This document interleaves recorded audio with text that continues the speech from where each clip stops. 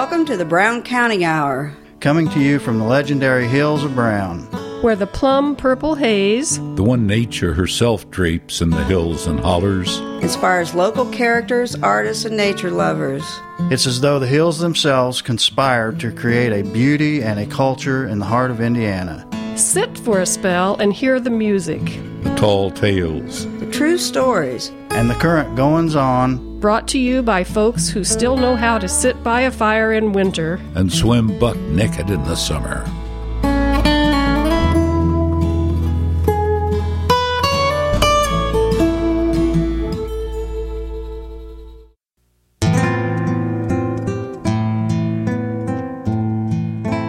Welcome to Episode 5 of the Brown County Hour, our Earth Day show. I'm your host, Keith Kelly. Before we begin, we want to mention our good friend and co-worker, Jeff Quick, who we lost on March 24, 2011. All of us at the Brown County Hour Project are deeply saddened and still shocked by his death. Jeff was a hard-working, can-do friend upon whom we all leaned. He loved our radio project, knew we were capable of great and wonderful things, and he had many ideas for future shows. What seemed easy to Jeff, being an IT specialist by trade, we struggled to learn, but gradually gained some of his know-how and confidence. It will be hard to replace him, and yet we know he would want our project to go forward. And so the Brown County Hour dedicates this episode to our friend Jeff Quick, who before leaving us had a hand in its making. Jeff, if you can hear us, may you and your family know peace and that you will not be forgotten hereabouts.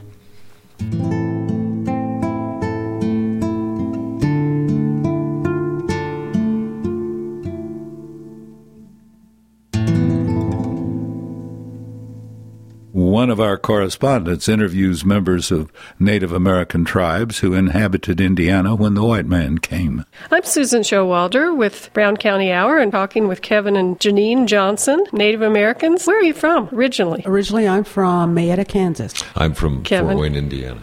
I'm a Prairie Band Potawatomi. And I'm from the Miami people, Indiana here. Well, this is our special Earth Day show. Share with us some of the ways you think that Native Americans celebrate Mother Earth. Native Americans basically don't think of themselves as different than, or we all look around and we see the trees and we consider the trees a part of the earth, and we see the animals and we know that the animals are a part of the earth, and we look at ourselves and we consider ourselves a part of the earth. We don't consider ourselves above or more than just a normal part of the earth. Everything is connected. Everything that was created has the spirit of the Creator in it, whether it's the trees or the animals, the rocks themselves. Everything. That means everything and all of us, everybody, are connected. So celebrating Earth, celebrating life, in my way, I say thank you on the earth and with the things that we get from the earth. Everything depends on everything else. This interdependence that we all have on each other gives us sort of a reverence then for everything and everybody. And we've talked a little bit before we started the interview about sweat lodges. Can you tell us what's the purpose? Everybody who sweats actually will do it a specific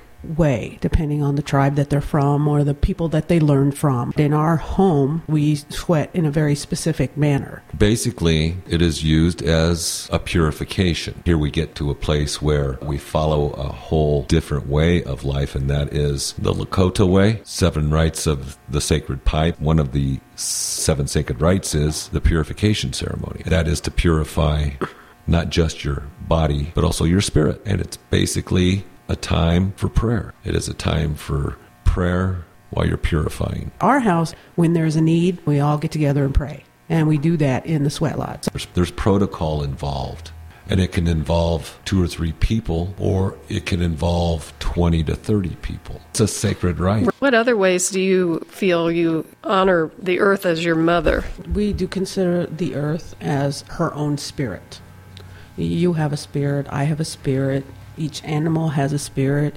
Each tree has a spirit. But we consider the earth herself, her own spirit. And in that respect, we honor her as an individual. We try to only take what we need to replace what we can replace. In my house, I'm big on recycling. We are traditional Native people in a lot of ways, but we're also very modern. We have to really think about it just like everybody else. You know, how do I live in better balance with the spirit that resides with this planet? A lot has gone on for quite a long time. Damage. And we're looking at some really big damage right now. The natural occurrences of damage cannot be helped or stopped. But when you intentionally take natural materials and then enhance them, take them out of their natural state by enhancing them or changing them, man meddles and gets in there and starts mixing things up, then we have these unnatural catastrophes. We've abused this planet, but the grandmother, Earth, is big enough and strong enough to take care of herself. One of these days, grandmother's just going to shrug and we will be like fleas on a dog when she does. And she will straighten herself out along with everything and everybody else. And that's what I believe. How do you feel about other natural forms of harnessing energy like solar power and wind? You've got those wind turbines. So the worst thing that can happen with that maybe is it falls over or the propeller blades come off. Solar energy, your panels might crack, break, or this or that. But for the next 25,000 years, you're not going to glow in the dark because of an accident. Solar power is fine. Wind power is fine. Water power. All these things are of the natural. And so are the ingredients that go into these nuclear plants, but they've been rearranged and enhanced or changed, which isn't natural. What would you like to see people consider in the future to preserve Mother Nature and Mother Earth? Pray strong. Yeah, and I would say just always remember to live in balance. I mean, it's hard to do, and I have a BlackBerry. I have 2 computers at my home. I have, fluorescent lights in my house. But when you can, just live in as much balance with the earth, with the natural rhythms of the earth as you can, and you are actually doing your very best to live in harmony with the earth. Okay. And I think we will all go further and succeed as a race. Being responsible. And not just taking responsibility and just taking care of yourself, but think about other people. This is Susan Showalter for the Brown County Hour and WFHB Radio. Thank you. Julia Pearson, Museum Director of the Brown County Historical Society, explains some differences between now and then. The earth where we walk, breathe, live, work, and play is often forgotten until she reminds us in wonderful, awesome, and yes, scary ways. She shakes us and she reminds us that we are guests. We are tourists here for a short time. Yeah, even though we call ourselves natives and citizens and landowners, we seldom or never know what is underneath, all around, up or down, anywhere, wherever we look, where our mother is, Mother Earth. What are the differences between then and now in how we, our Native American brothers and sisters, the pioneers before us, and the conservationists today, how we think and talk about the earth? How did these 4 groups of people who have called Brown County home view the earth? The Shawnee and Pawnee would never have thought of owning the earth. Leave not a trace of yourselves as you go about the earth is not covering your tracks, but it is a mutual respect between us and our mother. Maybe even a fear of the Creator, called Kishihiwa. The Shawnee experienced nuts and berries as small gifts here and there, and they remembered Mother Earth when they planted the 3 sisters, corn, beans, and squash. The sounds of the earth in a Native American flute sums it up.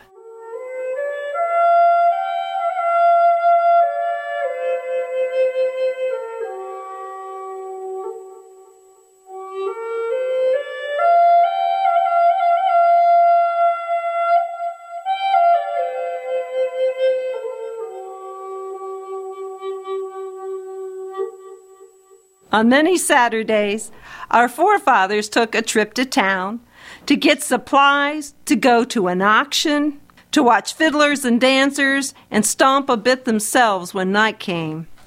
The James H. Madison, Indiana University history professor wrote in a 1966 bulletin. He said, "They did not want to be pioneers. They wanted to become something else, to move beyond that stage. They wanted to live in frame houses, not drafty and damp log cabins. They wanted a cook stove, not a fireplace. They wanted store-bought nails, coffee, sugar, cloth, and on and on and on. But the pioneers saw land, the earth, differently. It was their wealth. They were a people who had different tools, ways of viewing the land that led to consequences both brilliant and destructive, which we live with today and which will linger after us. They lived in the wilderness, and most sought to tame it instead of partnering with it. Today, we compare prices of food, earth products, and wonder if it's safe. Safe from chemicals, safe from radiation. How much can you trust the person who grows your food? We have to check on things because we have not grown it ourselves.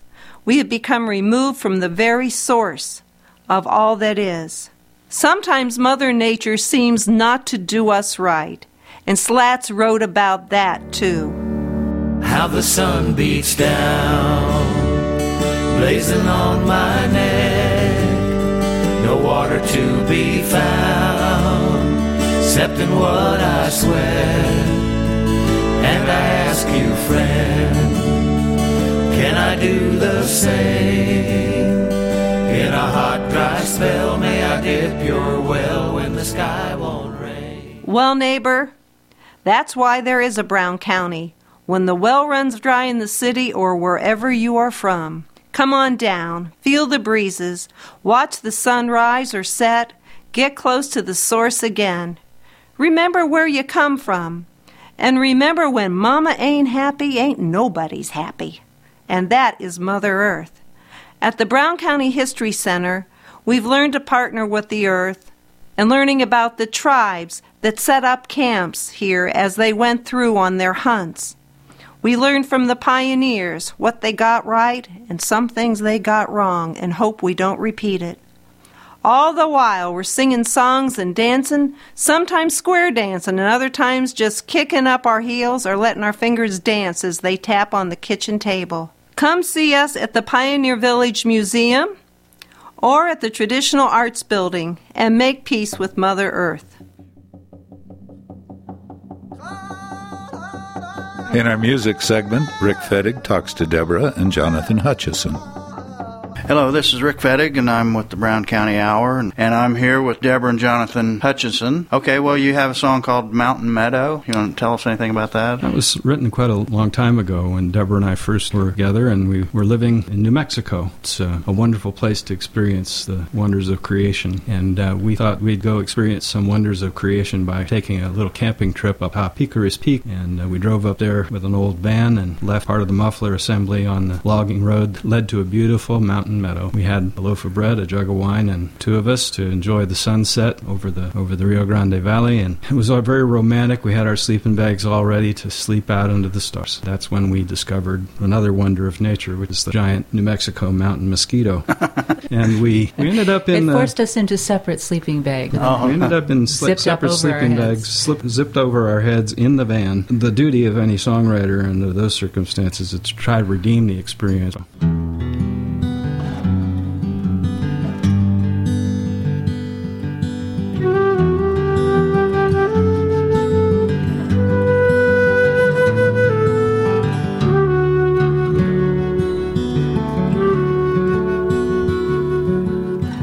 Soft as the color of the sky, warm as the aspen leaves that serenade the night, chanting their song. To deepen the blue and summon all the stars above to shine. As love shines in your eyes,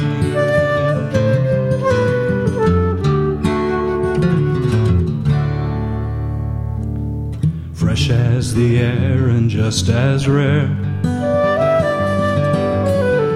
clean as the fragrant scent of pine flowing in the evening wind.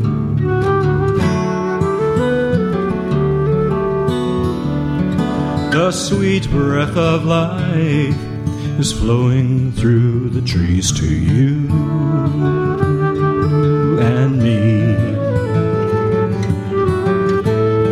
As you breathe in my ear,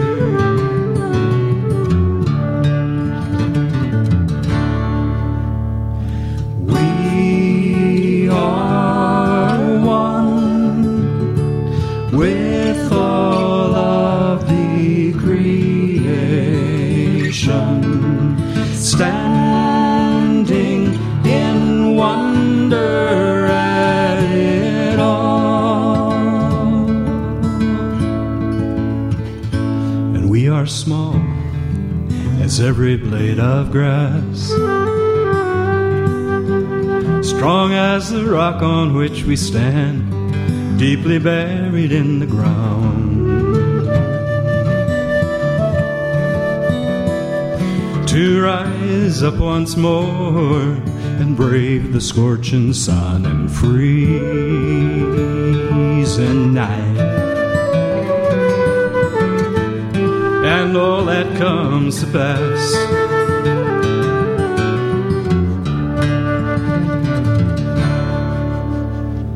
We are one with all of the creation, standing in wonder at it all. And we are small as every blade of grass, strong as the rock on which we stand, deeply buried in the ground.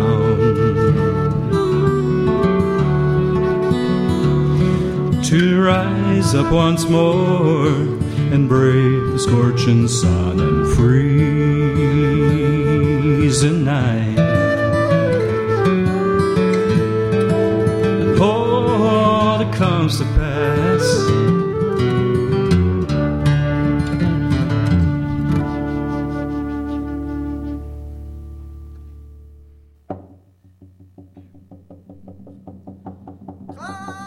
Another correspondent interviewed a couple participants in this year's local Earth Day event. Hi, this is Janice Pierce for the Brown County Hour. With the Nashville Earth Day event coming up, being a newbie, I decided to take a step into our country's recent history to look at the beginnings of Earth Day, which started April 22nd, 1970, 41 years ago.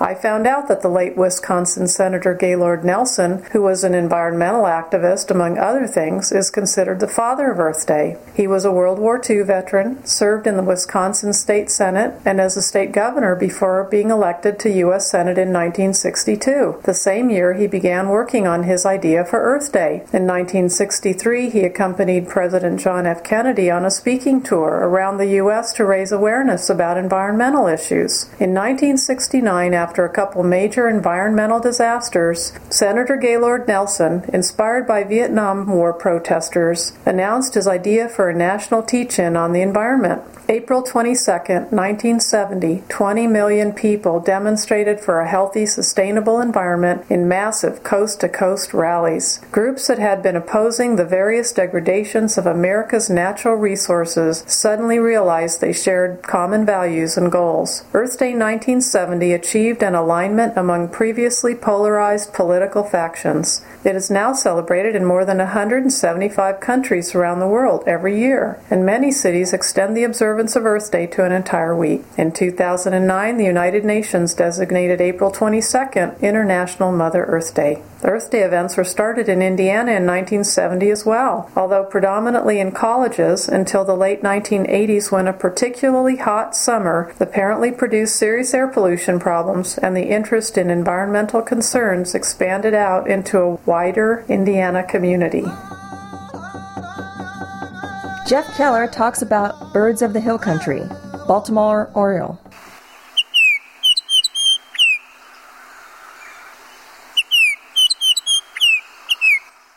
Baltimore Orioles are very impressive-looking birds, orange and black. It's a magnificent bird to see, but it's also a magnificent bird to hear, although most people are probably not familiar with the sound of a Baltimore Oriole. It's rather hard to describe, but one could say that the quality of their song is very human-like, which I mean by that if a human was really good at whistling, you could imitate a Baltimore Oriole very easily, because the frequency of the Baltimore Oriole song is about the same frequency as human whistling.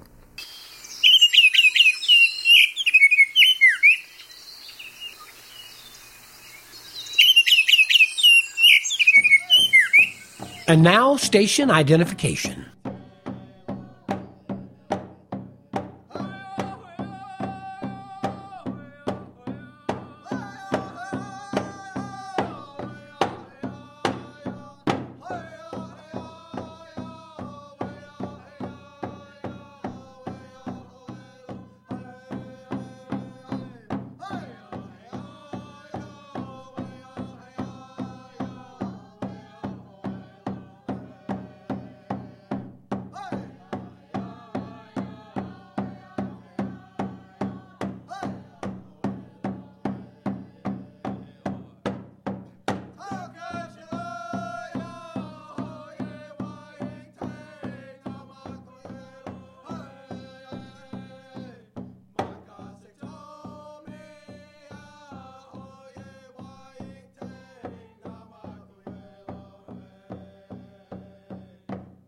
Hi, I'm Pam Rader. I'm here with Kathy Paradise from Soil and Water. Hi, Pam. And I'm here with Bonnie Closey from our local recycling center. Hi, Pam. Kathy, what does Soil and Water do? Our main focus is to provide information about natural resources to identify and prioritize local soil and water conservation issues and concerns. We like to be able to connect land users with educational and financial, along with technical resources to help them implement conservation practices on their land. Soil and Water got started after the Great Dust Bowl. The Brown County Soil and Water Conservation District actually was started in 1953. Every county has a soil and water conservation district. What services do you provide the average homeowner? It varies based on the topography of each county. In Brown County, we're forested, so we actually spend a lot of time on erosion, runoff problems, drainage problems. Certainly, we have a lot of soil erosion, and we have a lot of subsoil where we used to have topsoil.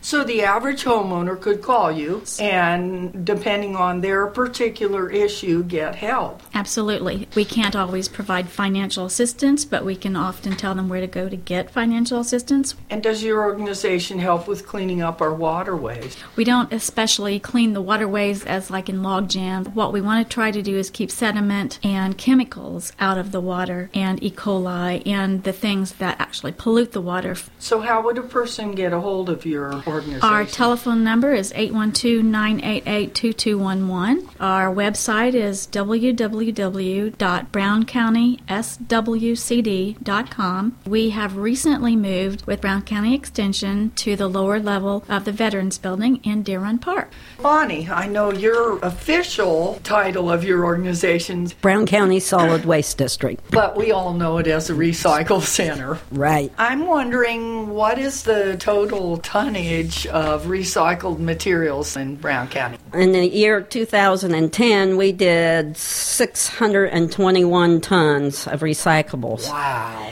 So is this up or down from past years? It goes up and down. It fluctuates. We're losing newspaper because people are going digital or internet. The biggest one is plastic has gone up. And also we're seeing a change in aluminum cans because more products are being put in glass or plastic. Or glass is going up, plastic's going up. And where does this stuff go once we drop it off? We deal with a vendor who is our broker, and we sell the products to them. And then they also then in turn sell it to a vendor that needs feedstock to make whatever they're manufacturing. So it really is recycled. Yes. So I do check that out to make sure ours is going into the recycling vein. I know we can recycle 1s and 2s on the plastic. What about those other numbers? Brown County is unique. We're a small community, so it takes lots of storage area to save up all those 5, 7s and things before we can ship it out. So you have days, you recycle special items. We help people on the big items. We have been doing appliance days, scrap metal and appliance days. That's 4 times a year, and there's no cost to the resident. Also, we've been doing tire amnesty days, which we are continuing. As people know, tires seem to grow along the highway, so we're doing that. And also, people that have them can have a way of disposing of them. So we do that once a year. 2 new things that we are starting. Last year, we started a document shredding to help people with a place to take their documents because of the identity theft. For the first time, we're doing electronics waste, which is computers, TVs, anything that's electronic or what they say has a cord with it on April 30th during Earth Day. Medicines. Last year, we hooked up with the DEA to take back medicines because we don't want people to flush it down the toilet any longer. We want to have a place for them to take it with no questions asked, and then we can dispose of it properly. And that's on April 30th. Both of your organizations are part of a local Earth Day, April 30th. Kathy? Earth Day will be held at the Recycling Center at 8 o'clock in the morning, and those programs will go through 2 o'clock. At the YMCA, there are going to be a lot of different booths, speakers, and activities. At the YMCA, it will be going on from 10 o'clock until 4 o'clock. Jeff Keller talks about birds of the hill country. Cerulean warbler.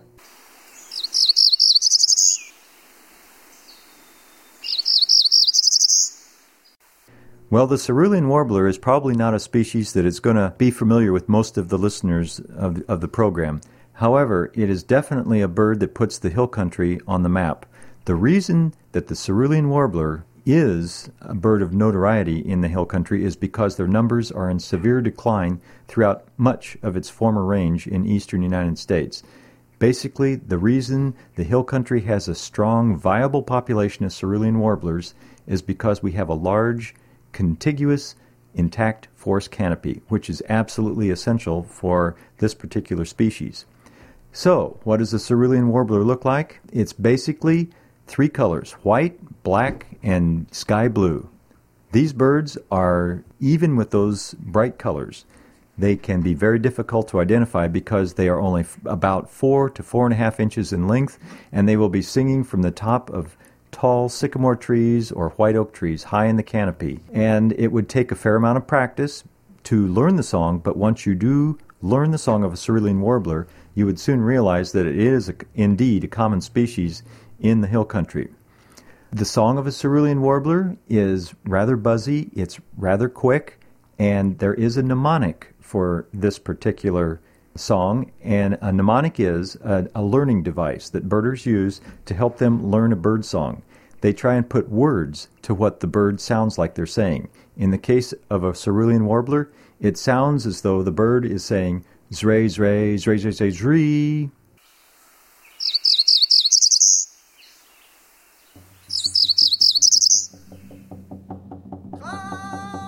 Here's another facet to Earth Day, living off the grid. I'm Pam Rader with the Brown County Hour. I'm here with my friend Bruce Clegg. Well, howdy, Pam. I remember when you built your house out of all recycled materials and with hand tools. We'd moved up on 10 acres of Brown County and no work and no money, and started with 6 railroad ties and some used lumber that I got from Atterbury. We took the old Atterbury barracks down. They auctioned them off, and for $300 you could buy half of an army barracks. So we did that and use the lumber. That's what we did every day, build the house. Your house started small and then you gradually added to it. I had a baby. That helped the expansion. The goal was to, finish the house by the time he graduated from high school. The other thing was that you've lived off the electric grid for some 30 years now. It was just something that I'd always wanted to do, and the self-sufficiency. I sort of had 2 books, the Foxfire books and the Mother Earth News or the solar, alternative energy books. And I admired both the new technologies and then the Foxfire with the self-sufficiency of the people in Appalachia was always pretty interesting. So I kind of figured between the two, I ought to be able to make a house and then have solar power and power the house and everything with alternative energy. So we just never hooked onto the power grid. And it's definitely a lifestyle change. I never really wanted to be inside much. Today, if the sun's shining, I don't really want to watch a movie or something. So that was a big part of what you give up, I guess, with all the electronic stuff or the easy part of life. We don't have any gadgets. I kind of looked at my grandmother, never had a refrigerator or microwave. I thought she had a pretty full life, and so I thought, well, I don't need all that stuff. So really. What happens when you have several cloudy days? You might run low on power.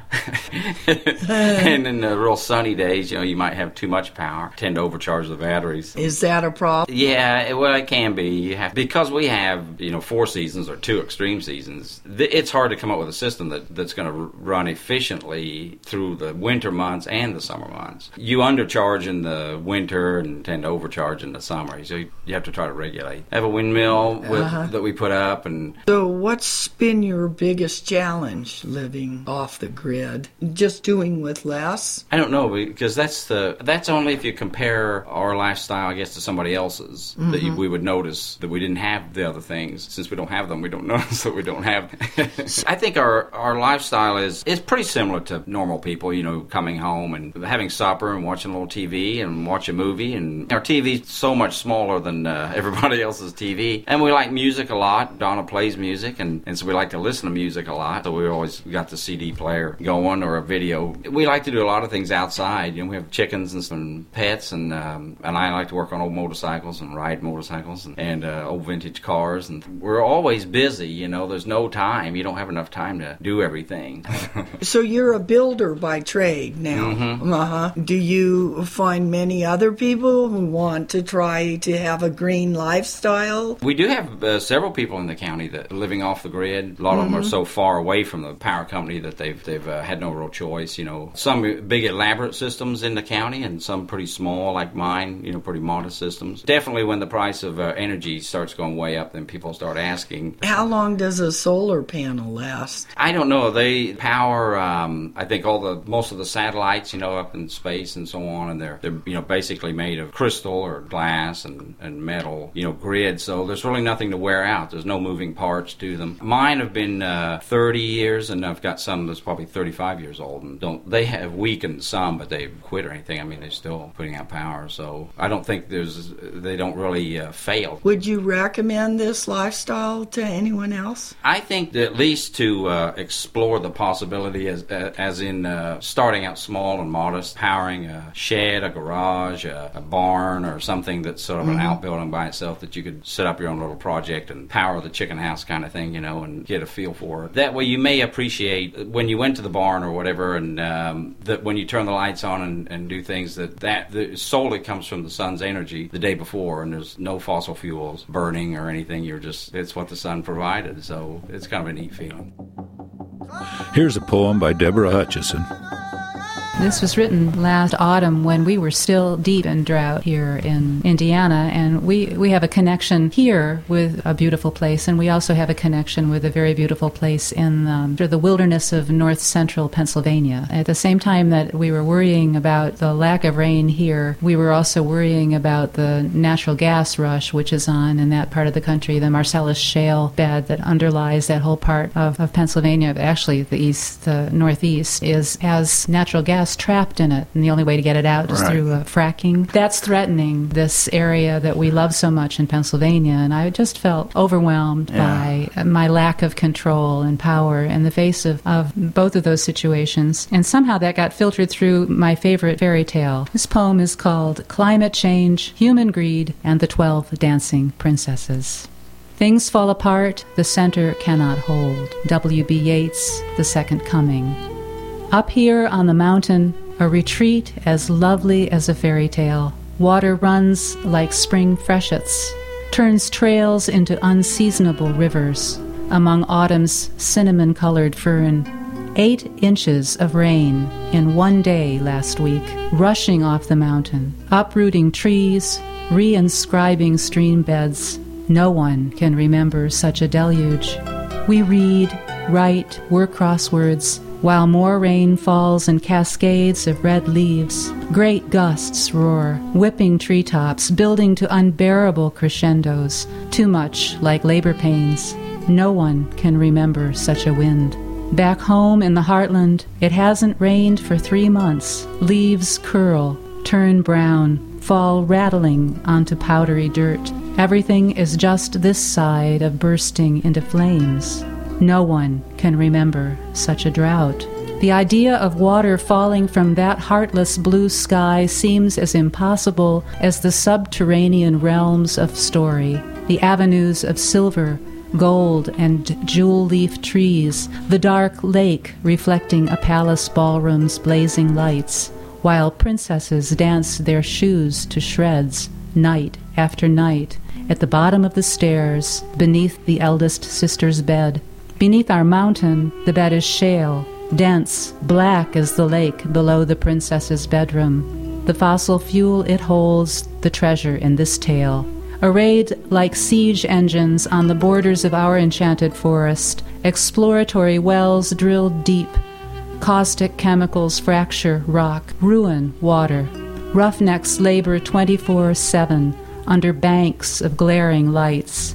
A mad dance, spinning, wearing down what's left. There used to be nothing between us and the stars, only the lacy grace of hemlocks. Now they too are under siege. Insects from the other side of the world eating their way northward through warming winters, grove after grove after grove. If these were the trees in the story, their jeweled and gold and silver leaves would have made them uninteresting to bugs. But if these were the trees in the story, we would have already cut them down to get their treasure. And still it storms. Looking up from the puzzle, I see her step out from dim woods with their mists and waving branches. The old woman from the fairy tale, the crone who gives the magic cloak and warns against drinking the drugged wine that's been the undoing of so many suitors. There was a time I would have been the youngest princess with her plaguing fears, or the oldest who refuses to listen, or any of the remaining 10 who think turning and turning until their satin slippers wear right through is enough. I'm tired of dancing underground. I choose to be the aging soldier, unlikely hero, war-weary, having made peace with wounds, done with destruction, no longer surprised by anything, the one who pays attention and does not lose his head, or maybe the crone. The story hangs on what she knows, and she decides who will be king. Here's another piece of music from Deborah and Jonathan Hutchison.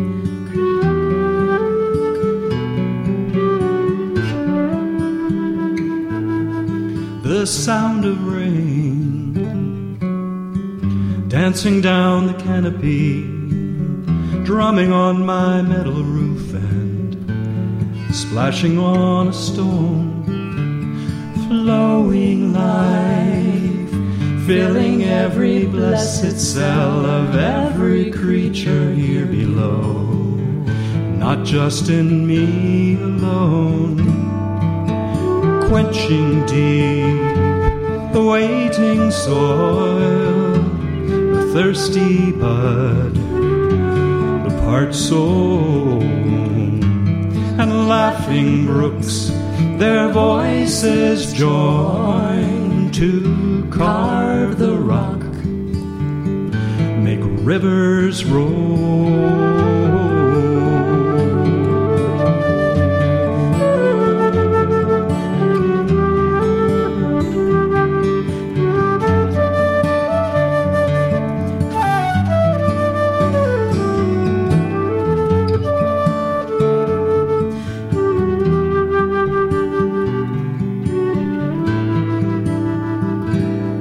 The sound of soft upon a quiet lake, rising, falling with the wind. Earth's own whispered prayer awakens me, beats upon my window pane and rattles in my chimney, makes me believe in something there. When I am still, I can just hear the song of rivers underground, and like the flood beneath our skin, the sacred pulse, that holy sound.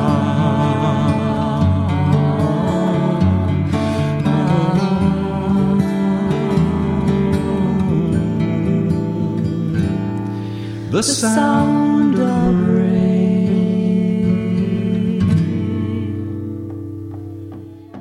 And now, station identification.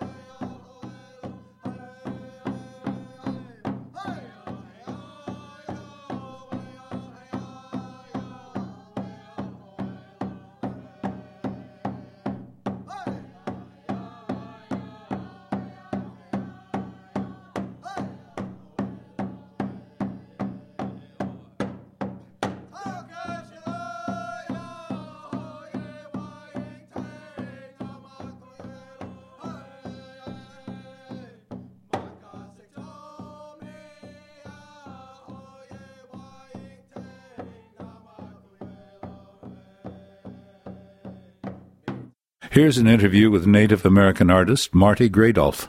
This is Vera Grubbs for WFHB at the studios of the Brown County Hour in Nashville, and I have with me this morning Martha Gradolf. I am aware that Brown County has had a number of excellent fiber artists. What is your training in this art form, and what inspires you to create the visual woven pieces? Well, my training is varied. Started many, many years ago when our sons were babies and I wanted to stay home. So we bought a little loom and I took a class. I just started from there, attended various workshops, some college classes here and there. It's still an ongoing learning process. Well, I imagine your inspiration has changed from time to time. Oh, sure. When I started, I was weaving functional items, rugs and wall hanging, table runners and scarves and things like that. And it has evolved when I began doing Indian markets about 12 or 15 years ago. I realized I had a voice in my weaving and my work and a legacy I could leave to my kids. So it has changed, although I will still weave functional rugs and clothing. My signature style is wall hangings, statement pieces, topical pieces. Some of my pieces, the signature style, I am Indian. I'm Winnebago of the Nebraska tribe, and I draw on Native issues, current and past. I want to highlight the beauty and bring out some truthfulness, issues between the government and Indian people.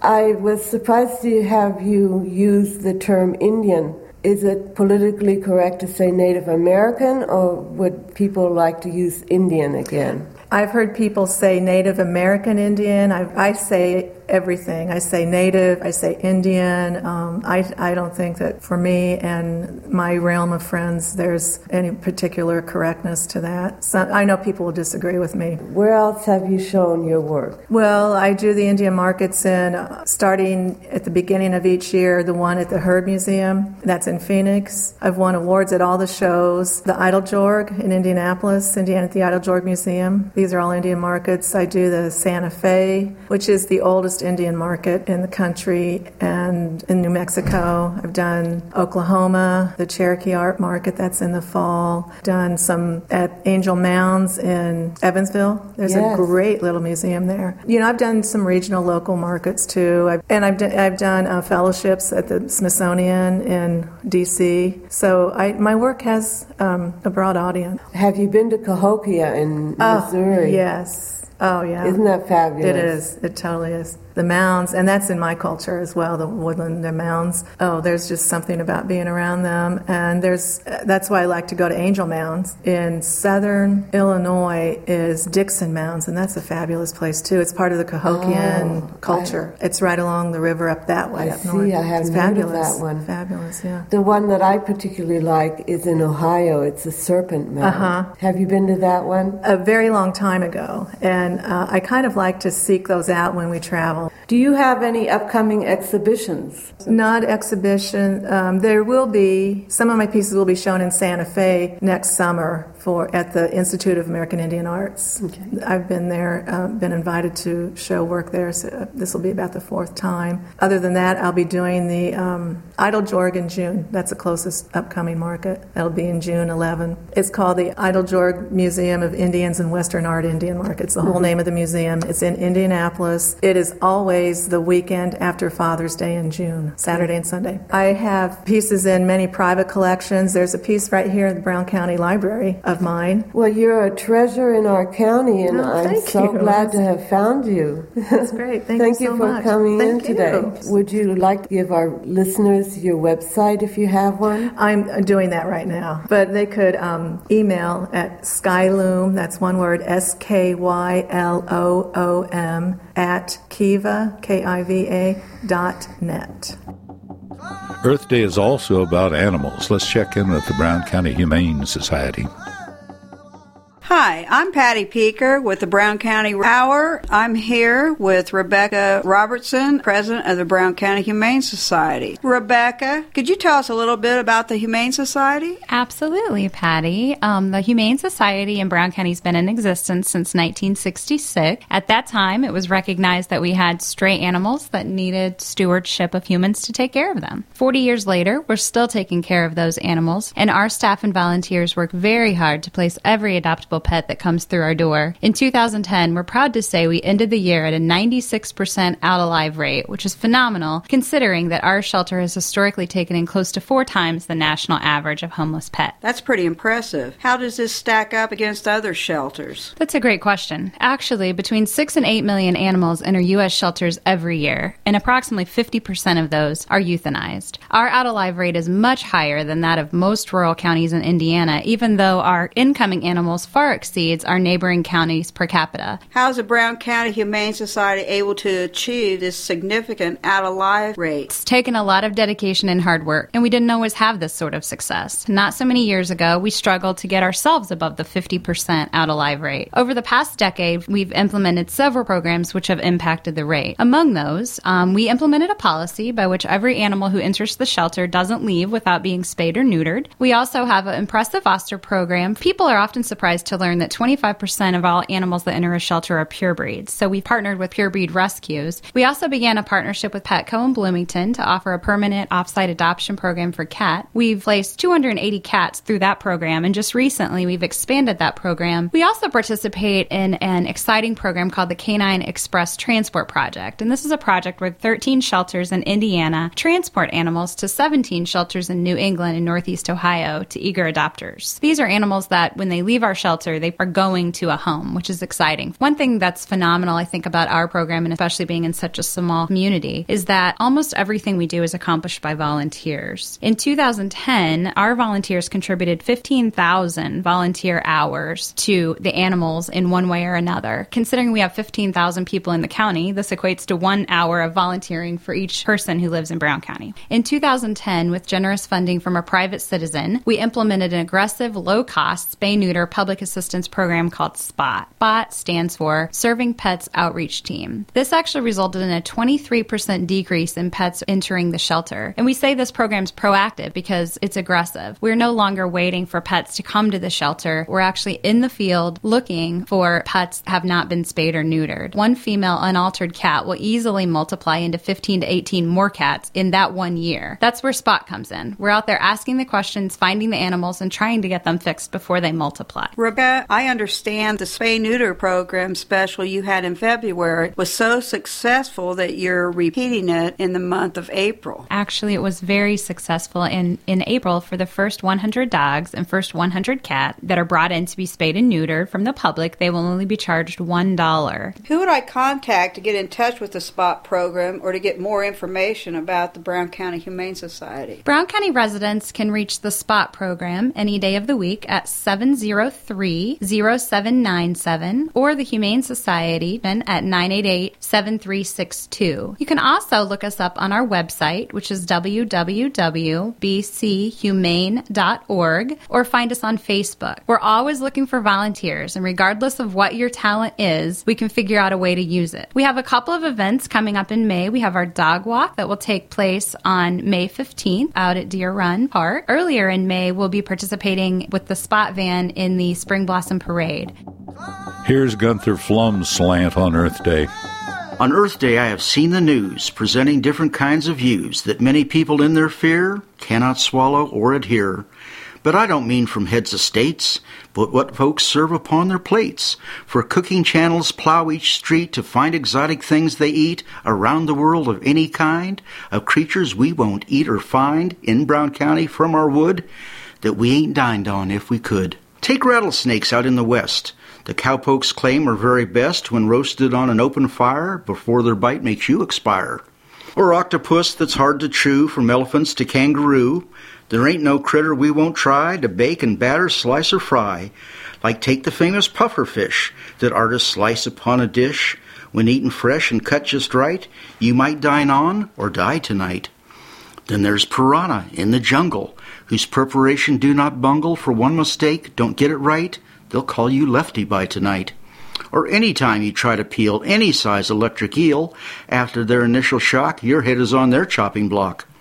Or any time you must eat crow, there is something you should know, that where crows gather through the lands, you have a murder on your hands. And who among us would not laugh if served a rhino or giraffe, even if the cook was able to get the whole thing on your table, plus the time to eat it takes might give you giant stomach aches. And there are creatures, I insist, that other people can't resist, like goats and chickens, pig and cow, ducks and rabbits cooked for chow, horses, camels, dogs and cats, frogs and snails, snakes and rats, and I admit them folks have style to catch and cook a crocodile. And so this Earth Day, in my view, let's honor those we cook and stew, and all the critters worldwide and cakes and fritters baked inside. Let's pay them tribute who've been cursed, that we discovered fire first. For on this Earth Day, think the fuss, if there were critters cooking us. Here are the Hutchisons again with something positive to keep in mind.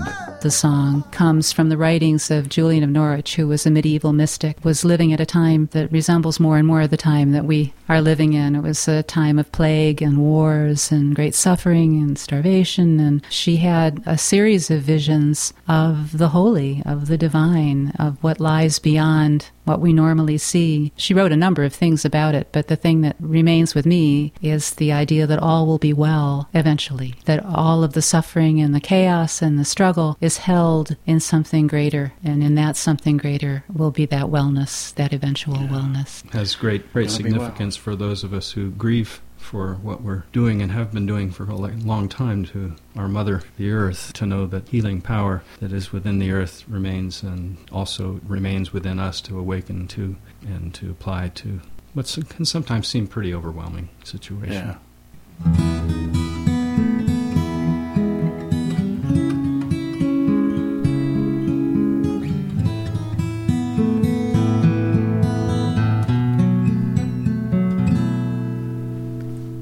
A river runs beneath our feet, living water clear and deep.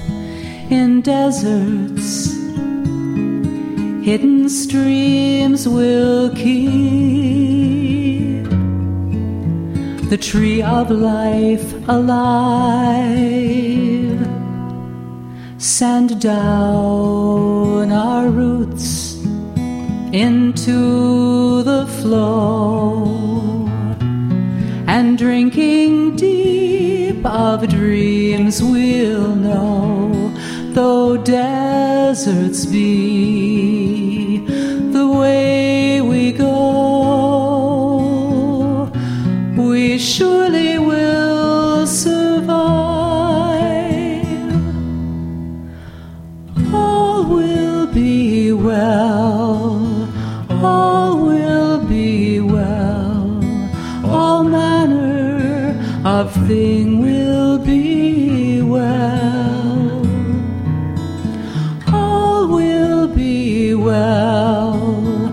All will be well. All manner of thing will be well.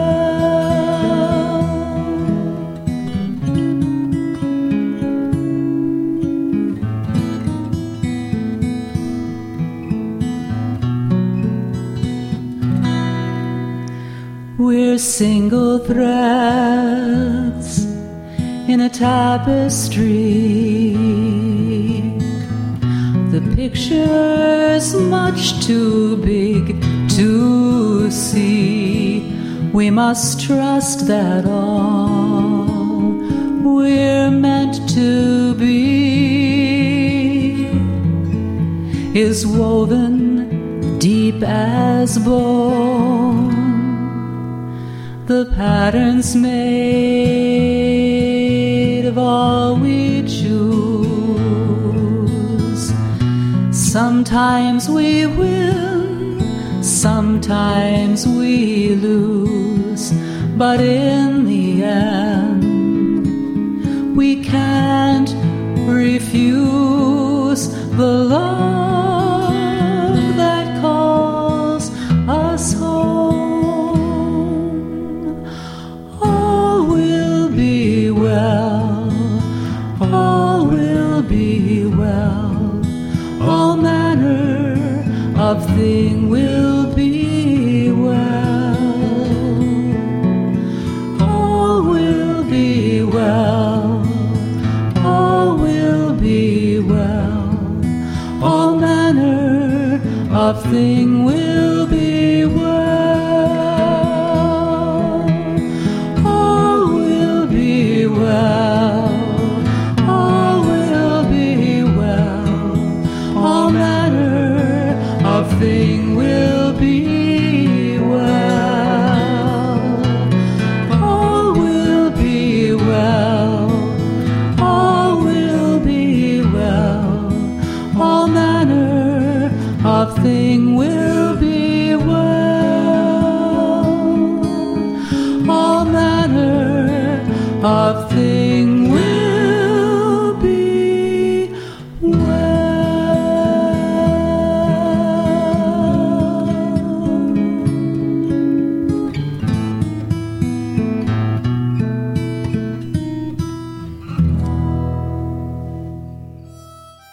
If you want to reconnect with those words, you can go to our website, www.heartsounds-music.com. The Brown County Hour is a production of WFHB Community Radio. Executive producer, Chad Carruthers. Managing producer, Pam Rader. Technical producer and webmaster, Jeff Foster. Correspondents include Pam Rader, Susan Showalter, Rick Fettig, Vera Grubbs, Janice Pierce, Patty Peeker, Julia Pearson, and Kaylee Witt. Poetry by Deborah Hutchison and Gunther Flum. And a slap on the back to our friend Slats Klug for his musical contributions. I'm your host, Keith Kelly. Thanks for listening, and tune in on June 18th, 2011 for Episode 6 of the Brown County Hour. You've been listening to the Brown County Hour. Coming to you from deep in the woods of Brown County, Indiana. Celebrating the arts, culture, and nature that make this such a unique community. Visit us online at browncountyhour.com. The Brown County Hour is a production of WFHB. Volunteer-powered, listener-supported community radio for South Central Indiana. Take me back to my home, Brown County home.